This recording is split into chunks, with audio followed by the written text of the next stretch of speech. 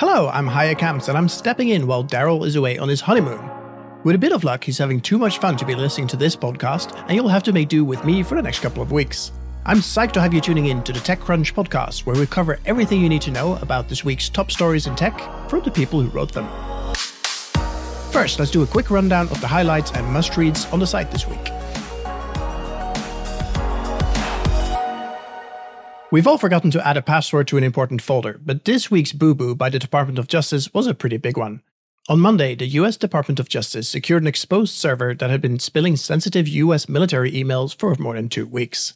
Whoops.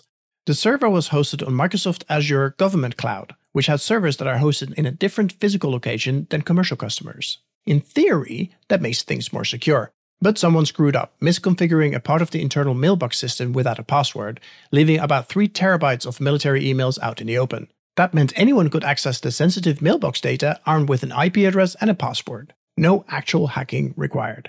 The email server was packed with extremely sensitive information going back years, including personnel information and a significant amount of background information on security clearance holders.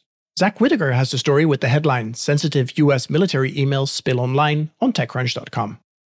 The National Highway Traffic Safety Administration, or the NHTSA, is requesting more information from Tesla after one of its vehicles crashed into a fire truck in California. Although the agency didn't confirm exactly what it is they're looking for, it is likely that they want to know if Tesla's advanced driver system, known as Autopilot or Full Self-Driving Beta, were engaged at the time of the crash. There are now dozens of these special crash investigations involving Teslas. The agency found that in a majority of cases, full self-driving was involved.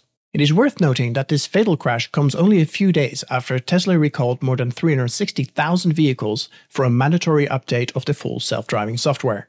Get the full story from Rebecca Belen on your favorite news site, as long as your favorite news site is TechCrunch. 2 of Instagram's co-founders have launched their most recent app, Artifact, which is a personalized newsreader. The app had previously only been available to users by special invitation. The founders say that this delay in opening to the public wasn't just to build hype, but because the underlying technology requires a certain amount of data to feed the algos, and a number of people using it to offer the best experience. The newsreader is now available to the public, and the founders are crossing their phalanges in the hope that their personalized news is enough to beat off the stiff competition in the space, including from Apple News, Google News, and Facebook's various recommendation engines. Get the news on the news from Sarah Perez over on TechCrunch.com.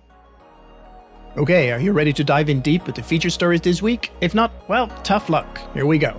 First up, Taylor Hatmaker is here to walk us through the Supreme Court cases that could change the internet as we know it. Hello, Taylor. Thank you for joining me on the podcast. Hello. Thank you for having me. You wrote a Wicked article this week about Supreme Court arguments shaking up the future of the internet, and I'd love to learn a little bit more.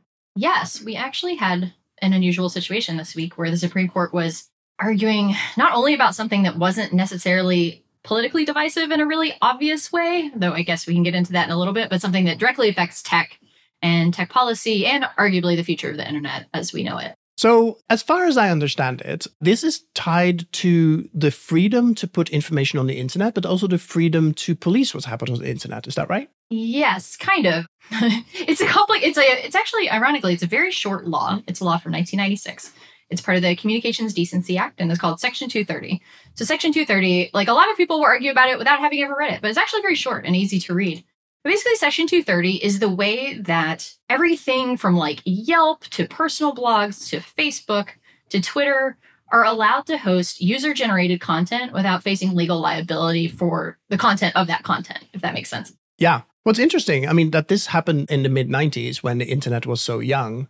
I remember having to actively moderate content for a publisher in Norway because they were like, we're responsible for everything. Eventually, they passed a law to fix that, right? But this is a really crucial law that even enables, without it, Facebook couldn't exist, right? Yeah, without it, very little of the modern internet, especially the social internet, which is kind of like, my area of expertise, would look the way that it does today. Basically everything about the internet would look totally different if platforms face legal liability for the stuff that they host, and it's a huge business model, that things are shaking up a little bit right now, but, ad-supported, user-generated content platforms are kind of what we've used for years and been used to. And so this all kind of boils down to 2 big cases. How are these potentially impacting how you and me do stuff on the internet?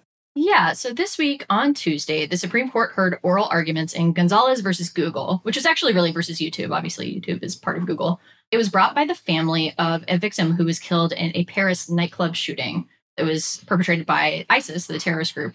And the family basically argued, the family and the family's lawyer, the petitioner on Tuesday, argued that YouTube should face legal liability for the fact that they promoted, this is what they argued, that they promoted extremist content, Islamic State terrorist content on YouTube that preceded the attack. So they were like, why should you not be liable, YouTube, for hosting this content and even promoting it if it can lead to these terrible consequences? And it's a little more complicated than that, but that's like the high level. And just to clarify something, when you say the word promoting, I presume that this is like the recommendation engine, that they're not actually, I don't know, running adverts with ISIS content? That is what they argued. So this is what I found interesting about this case, is that they argued that by potentially promoting Islamic State content on YouTube, videos that could serve to further, an extremist agenda or further radicalize people, that act of promotion actually wasn't covered by Section 230. So the argument is that action, the promotion itself, the algorithmic promotion, servicing content, even being like, click this video next, whatever, that isn't protected by Section 230 in the same way that a normal post would be, like normal content on the platform would be. Right. And so if I subscribe to Hatmaker TV and I get to your next video, that promotion makes sense. But if I get served a different kind of video, they're arguing that it makes less sense because it's algorithmically promoted. Does that make sense? They're not arguing that it doesn't make sense. They're just saying that, hey, we believe that this is actually like a different kind of activity on a legal level than the kind of thing that Section 230 defines. So Section 230, it actually says that interactive computer services are not liable for any information provided by another information content provider. What that boils down to is they're not liable for user-generated content. But the lawyers in the case on Tuesday were trying to argue that they should be liable for algorithmic recommendations when they result in arguably catastrophic consequences. Though again, the causality between extremist content being on YouTube and a terrorist event in a nightclub is not necessarily clear, but that's not really what was, appearing in oral arguments on Tuesday. Yeah, and you could very easily argue, as they're obviously doing, that, user-generated content is one thing, but the recommendation engine, that is actually comes from YouTube. That is their content. Exactly. That's actually pretty much exactly the crux of the argument. They were saying that this just isn't the same as passively. They used language like passive, and active acts a lot. They were kind of trying to draw a distinction between just passively hosting a whole bunch of stuff and actually kind of steering and pointing people toward this stuff. Yeah, that's actually really fascinating. Thank you for bringing that to life. It's it makes sense to me. That's really cool. And then there's a second case too that has something to do with Twitter. Yeah, the second case, so there's a lot more with both of these cases. The second case is honestly pretty much just parallel to the first case. But what's interesting in it regards a different ISIS state terrorist attack and a different victim, and it's brought by a different victim's family. But the argument is pretty much the same. It's kind of diving into a lot of the same issues. And actually, the petitioner, the lawyer, was the same from argument to argument. So we kind of like bridged into Wednesday's oral arguments from Tuesday. But what's interesting is you can be like, oh, that kind of makes sense. And it actually kind of makes sense to me, too, when you describe it like that. We're just publishing content passively versus we're saying, hey, look at this. We're promoting this. But what's interesting is the conversation on Tuesday was actually pretty unexpected. The justices largely just did not buy the argument at all. They were kind of like, we don't see this distinction. And it's their job to be like, okay, if we change this law and we push it to its most extreme possible conclusions, what kind of consequences will that have? And so what they're saying basically is that it would be impossible, or at a certain point, you'd have to draw a line, right? You'd have to say, this is, algorithmic promotion that is fine, and this is the kind that would subject you to legal liability, potentially. But they were like, basically, in an extreme form of the petitioner's argument on Tuesday, even things like Google search would be subject to liability. So if you were like, hey, any algorithmic decisions at all that a company makes, they're not protected by Section 230 for that.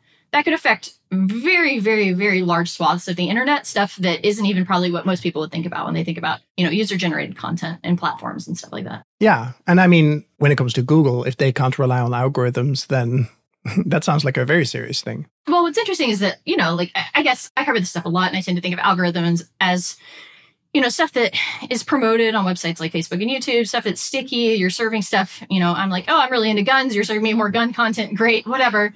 You're kind of giving users more of what you think they'll want or what you think they'll engage with. But, it's definitely an argument that all of the ways that the web is organized mostly are dependent on algorithms, including stuff like a really basic algorithm. It's like when you're searching, say I'm looking at like, furniture reviews and I want to see the most recent reviews. That's a really basic sorting tool, but it is a way that the company is sorting content. So even things, that's how the Google search argument comes into play, is that Google search is actually, it is literally ranking search results. We don't look at Google search and say, oh, this is the best. We're just kind of like, oh, this is first, this is second, whatever. We don't think of Google as like handing us these things. But, there's definitely an argument that Google is doing the same kind of recommending when it does that as it is on YouTube and saying what video you should click next. Yeah, totally. And as somebody who used to, I ran a startup for a long time and we used e-commerce, and the difference between being in the first spot or third spot on Google, it has a huge money impact, right? And I think with these types of laws that are being drawn up and potentially now changed, if that's the direction we're going, there's an enormous amount of financial incentive on both sides to make sure that how these things are actually shifted around. Yeah, I mean, the incentive, I would say largely from tech companies and tech platforms and, a lot of internet advocates, internet freedom advocates, is just please do not change anything about Section 230. And people feel like that for actually quite a few different reasons. Obviously, tech companies feel like that because they're like, we have this dialed in. We don't want to be exposed to additional legal liability, even if we can afford it. Small publishers, they might not be able to, say you run a blog and somebody comes on and they, libel somebody in your blog in the comments. You might not be able to afford to pay the legal bills associated with even fighting that in court, even if it wasn't particularly legitimate. So that's something the justices were really concerned about. They were basically like, there's going to be a tidal wave of totally bogus litigation that happens if we mess with this, and we can't really predict what that's going to be or what that looks like. So, I mean, across the board, it was interesting because it was, justices from both sides of the political spectrum echoing the same sentiment in different ways. They were like, we don't know that the Supreme Court is the right place to decide these matters. We don't feel particularly comfortable with that. And it seems like there's a lot of unforeseen consequences and second order effects that can happen if we tinker around with this. Yeah, totally. And there's been some changes as well to 230 already, right? There was Fosta Sesta. There was a huge amount of conversation around deplatforming certain political figures in the past few years.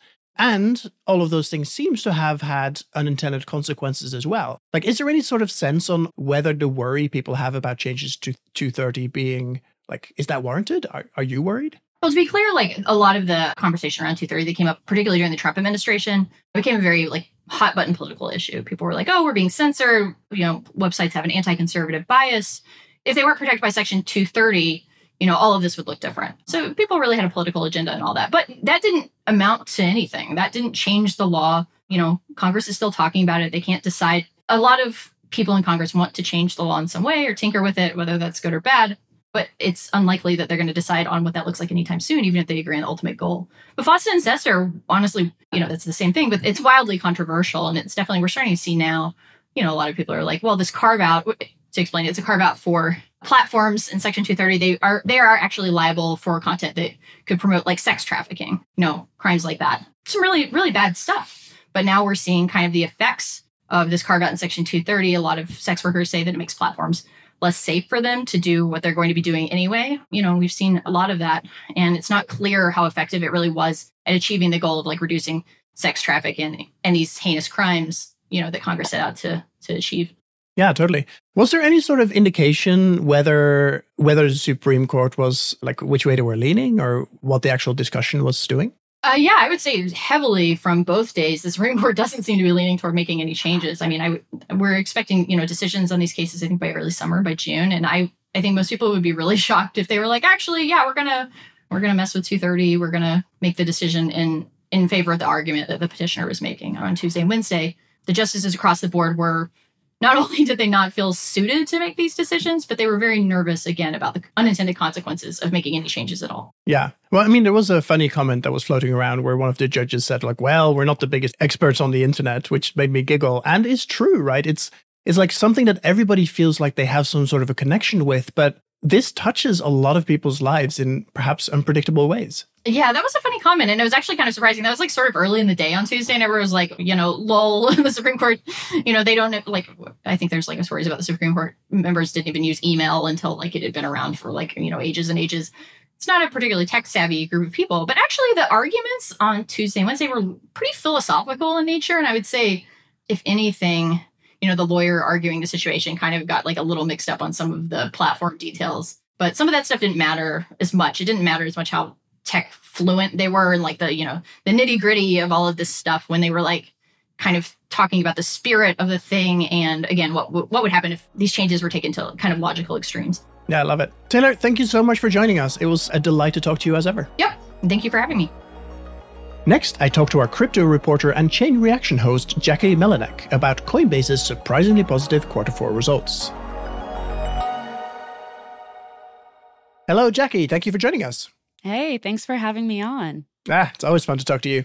So you cranked out a story about Coinbase this week and its Q4 results. It's been an interesting market in crypto land, but they did pretty well. What's the headline? Yeah, so Coinbase has had a number of headlines this week for their earnings to the launch of their new Layer 2 blockchain, but we're talking about earnings. And basically, a lot of people were not expecting them to really perform well for Q4 of 2022, which they just reported. And it was a happy surprise for shareholders and market players alike. Coinbase beat Wall Street's expected revenue, which was $581.2 million. And they actually were about 4% higher at $605 million, which is a good look for them given the current market turmoil, kind of like what you brought up in crypto land right now.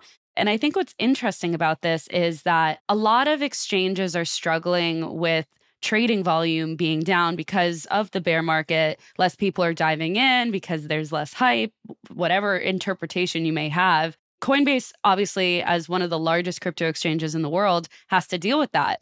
And a lot of their revenue in the past came from this trading model. So they kind of had to go down like alternative paths to create revenue. And it worked out in their favor. I mean, they had this subscription and services model, and it accounted for almost like half of their revenue in Q4. Yeah, totally. Well, and, you know, it's got to be hard times to be a crypto exchange. There's that other crypto exchange that we keep writing about a fair amount. And I'm curious, right? Yes. So obviously all eyes on crypto exchanges and FTX collapsing and all the crap that happened around that. But at the same time, was that an opportunity for Coinbase, you think? Yeah, definitely. And I think the overall crypto ecosystem and exchanges, especially these centralized entities that didn't have to file for Chapter 11 bankruptcies, like what we saw with that three-letter exchange you brought up, FTX or Voyager or Celsius, all these other crypto entities. I mean, the list can go on, unfortunately. The ones who did survive 2022 are trying to rebuild and move on from a chaotic year that was filled with like industry-changing events that did kind of shake the whole space. Yeah, totally. And so what did they do to do so well? You mentioned that volumes were kind of down, you know, everybody's kind of hodling as hard as they possibly can. Like, how can they still make money? Yeah, so Coinbase basically looked into alternative revenue sources to help bump themselves up because obviously their traditional model of generating revenue through trading volumes wasn't going to happen given like everything we just talked about, the market not looking too hot. So about 47% of the company's revenue came from that quote unquote subscription and services, which is about like $282 million. And it basically underwent like a massive revenue makeup change with a focus shifting from trading revenue to subscription services, which is like Coinbase's one product, which allows you to waive commission fees for traders. And it has some other perks that I don't know because I'm not a member. But it's kind of like a Netflix subscription for traders is how I look at it. You know, you get perks by paying this monthly fee, and it honestly has served them well. That's really interesting to me because obviously you just mentioned that all these exchanges largely make money from, you know, taking a cut or taking a fee per. So if you say, hey, if you subscribe, you don't have to do that. That seems like a, I don't know, like it seems I almost hope like they did the math counter. there. Yeah, it does seem kind of silly, but in a way, I think larger institutions and other players are using that as a reason to get more into the space, opposed to like the one-off person who might like invest in crypto. It's probably for the bigger players. Yeah, totally. And it seems like, I don't know, maybe cautiously, it seems like people are getting a little bit optimistic about crypto again. You know, Bitcoin has bounced back up. A lot of the other currencies are like doing all right. Like, I didn't really see that coming, to be honest. It seems like every other story we have right now is layoffs and things going horribly wrong. And then crypto's there going, hey guys, we're still here doing our thing. Yeah, it's honestly surprising. A lot of people were surprised by it, and some people are referring it to as like maybe a quote unquote bear trap, which basically means like when the market goes up, everyone's like so excited about it, and then it just plummets back down and everyone's like crying again. But I think a lot of what's driving it is just like new innovation and products in the space. And typically, like Bitcoin in the recent months has been tied to traditional equities and stocks. So you are right in that fact that everyone else seems to be down, but then crypto is suddenly doing something well.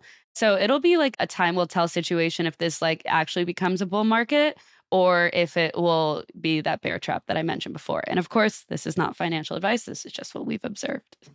Right. So what I'm hearing is buy. Yeah, I don't know. It's up to you.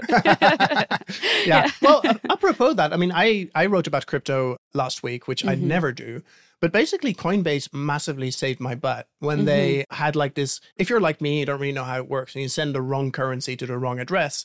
Like for several years, that money was just gone. But they delivered a little feature that's actually helped me recover my money. And I think there's little things like that. They're clearly investing in stuff to really try and make this more palatable for, retail investors. Yeah, and that's a super interesting tool that they launched, because it's basically like if I sent something that Coinbase doesn't have on their exchange to the exchange, like you said, it'll sit in this like made up little void. I don't know where this is in the world, but it's like the lost graveyard of tokens is how I look at it. And for so long, you were unable to access these things until now when they're like, hey, we didn't touch this. It's just been sitting there because we don't want to receive it. But now you could go and show that you sent it, you wanted to receive it, but we could send it back out for you so you could have it on another platform or wallet or whatever place you want to receive it. So I think, Coinbase is kind of like diving into different areas to make themselves a bit more accessible and help retail investors.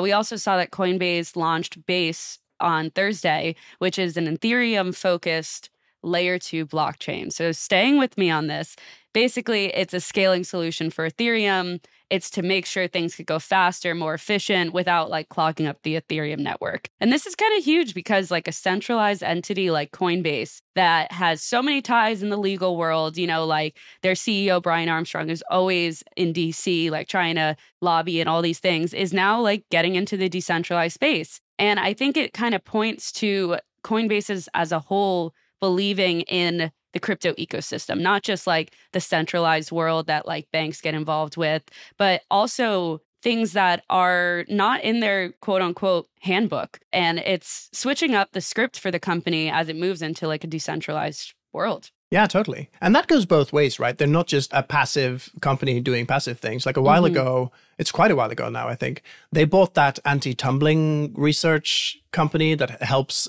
the government and the police figure out like what happens to Bitcoin and things like that have been sent around. Right. And everybody was like, wait a minute. So they're not just the good guys? But on the other hand, I feel like that really helps. Like you can say what you will about Bitcoin and how untraceable it is, but it does seem to help the amount of trust you get from the retail investors, right? And I think honestly, Coinbase is just trying to position itself in such a place. And its earnings is now showing off that their strategy is working. Yeah, definitely. And I mean, their earnings do show that positive like quarter over quarter increase, but it is still down tremendously from the year prior. But that is with to say like the whole industry is down. So I'll give them a little bit of credit there. Well, and the year prior, right, that was when everybody was like, oh, Bitcoin is at 60 grand. It's going to go to the moon. Yeah. And so, it went to a moon crater instead. But for now. Yeah, for now. And it'll bounce back. This is the interesting thing to me about, yeah, sure. But this is the interesting thing to me about inherently volatile asset classes, right? They're volatile, which sucks if you're used to banks, but it's great if you actually know what you're doing in and what risk management looks like in a volatile asset class. Yeah, definitely. I think it's definitely for risk-on people. The space has always been volatile, and I think that is part of the beauty of it is you never know what's going to happen. And even when you think you do, you don't. So Right. So you mentioned it was down. Did you get a sense from the wider market how people received the earnings? Like, is something about to happen, or what's new and exciting in crypto land? Well, yeah, I think people were pretty surprised that Coinbase, was above the Wall Street estimates. And I think on Thursday when they announced their new blockchain, that came as a shock to many because prior to that, they weren't in the decentralized space. They're a centralized entity. So it'll be interesting to see that kind of progression going forward. And I think the community as a whole, I wrote a story on this, is basically excited about it. Like, not to like shill their bag or anything, but people are genuinely welcoming Coinbase with open arms to the decentralized areas. And it's going to be interesting to see like how they contribute to scaling Ethereum and all these other like blockchains possibly in the future to kind of make things more accessible for the native crypto audience. And then also like the everyday person who just happens to download Coinbase and, you know, buys it just to check it out. Like, I think it'll create that bridge for new people to get into like the crazy, wacky worlds of crypto. Yeah. Well, and I think it's an interesting strategy from them choosing to kind of position themselves in this place where they're like, hey, we're not just a bank or a place where you can sell and buy. We're actually buying into the entire ecosystem and contributing to it. That's not something that happened by accident, right? There was an active choice. And in the process, I think they're doing some interesting stuff. As much as I'm not a fan of crypto, I love seeing interesting companies doing technologically interesting things in fun spaces. And they seem to be one of those companies. Yeah, I think taking risks is always an interesting thing to watch, especially with massive companies like theirs. I mean, them trying to create this alternative revenue model definitely paid off for that quarter. We'll see if it does in the future or if this was like a one-off thing. But going off of what you said, it'll be interesting to see if Coinbase's diversification continues to serve them in a positive manner, or if like these alternative revenue streams and project launches and things like that only have so much ammo inside. Well, and that's the thing, right? Focus is like the name of the game for most early stage companies. And I think what we're seeing here is that they're maturing. They're growing up into a more, like, they're no longer early stage company. And so they can afford a little bit of like focus creep or a broadening of the focus. Yeah, definitely. And it's like they're no longer just an exchange. They're trying to be more than that. Even though they are known as like the second largest crypto exchange by trading volume, there's going to be this opportunity for them to try and be something bigger than that. And we've seen this before with other big tech companies. Like when you think of Microsoft or Google, like we know them for what they are as their major product, but they also have so many side products that dive into so many different sectors. And I feel like Coinbase is trying to do that in the crypto world. Yeah, totally. Hey, Jackie, an absolute delight to have you on the show, and I hope we speak again soon. Yeah, thanks so much for having me. That's it for this episode, and thanks for joining us. You can read all of the stories we talked about at TechCrunch.com. Also, I'm going to TechCrunch Early Stage on April 20th in Boston. Join me and save yourself some money by using the code TCPOD for a 40% discount on founder and investor passes. As always, check out all the other TC podcasts: Found, Equity, Chain Reaction, and the TechCrunch Live podcast. See you next week on the same pod time on the same pod channel. The TechCrunch podcast is hosted by myself, managing editor Daryl Etherington. We're produced by Maggie Stamets with editing by Kel. Bryce Durbin is our illustrator. Alyssa Stringer leads audience development, and Henry Pickavet manages TechCrunch's audio products. Thanks for listening. We'll be back next week.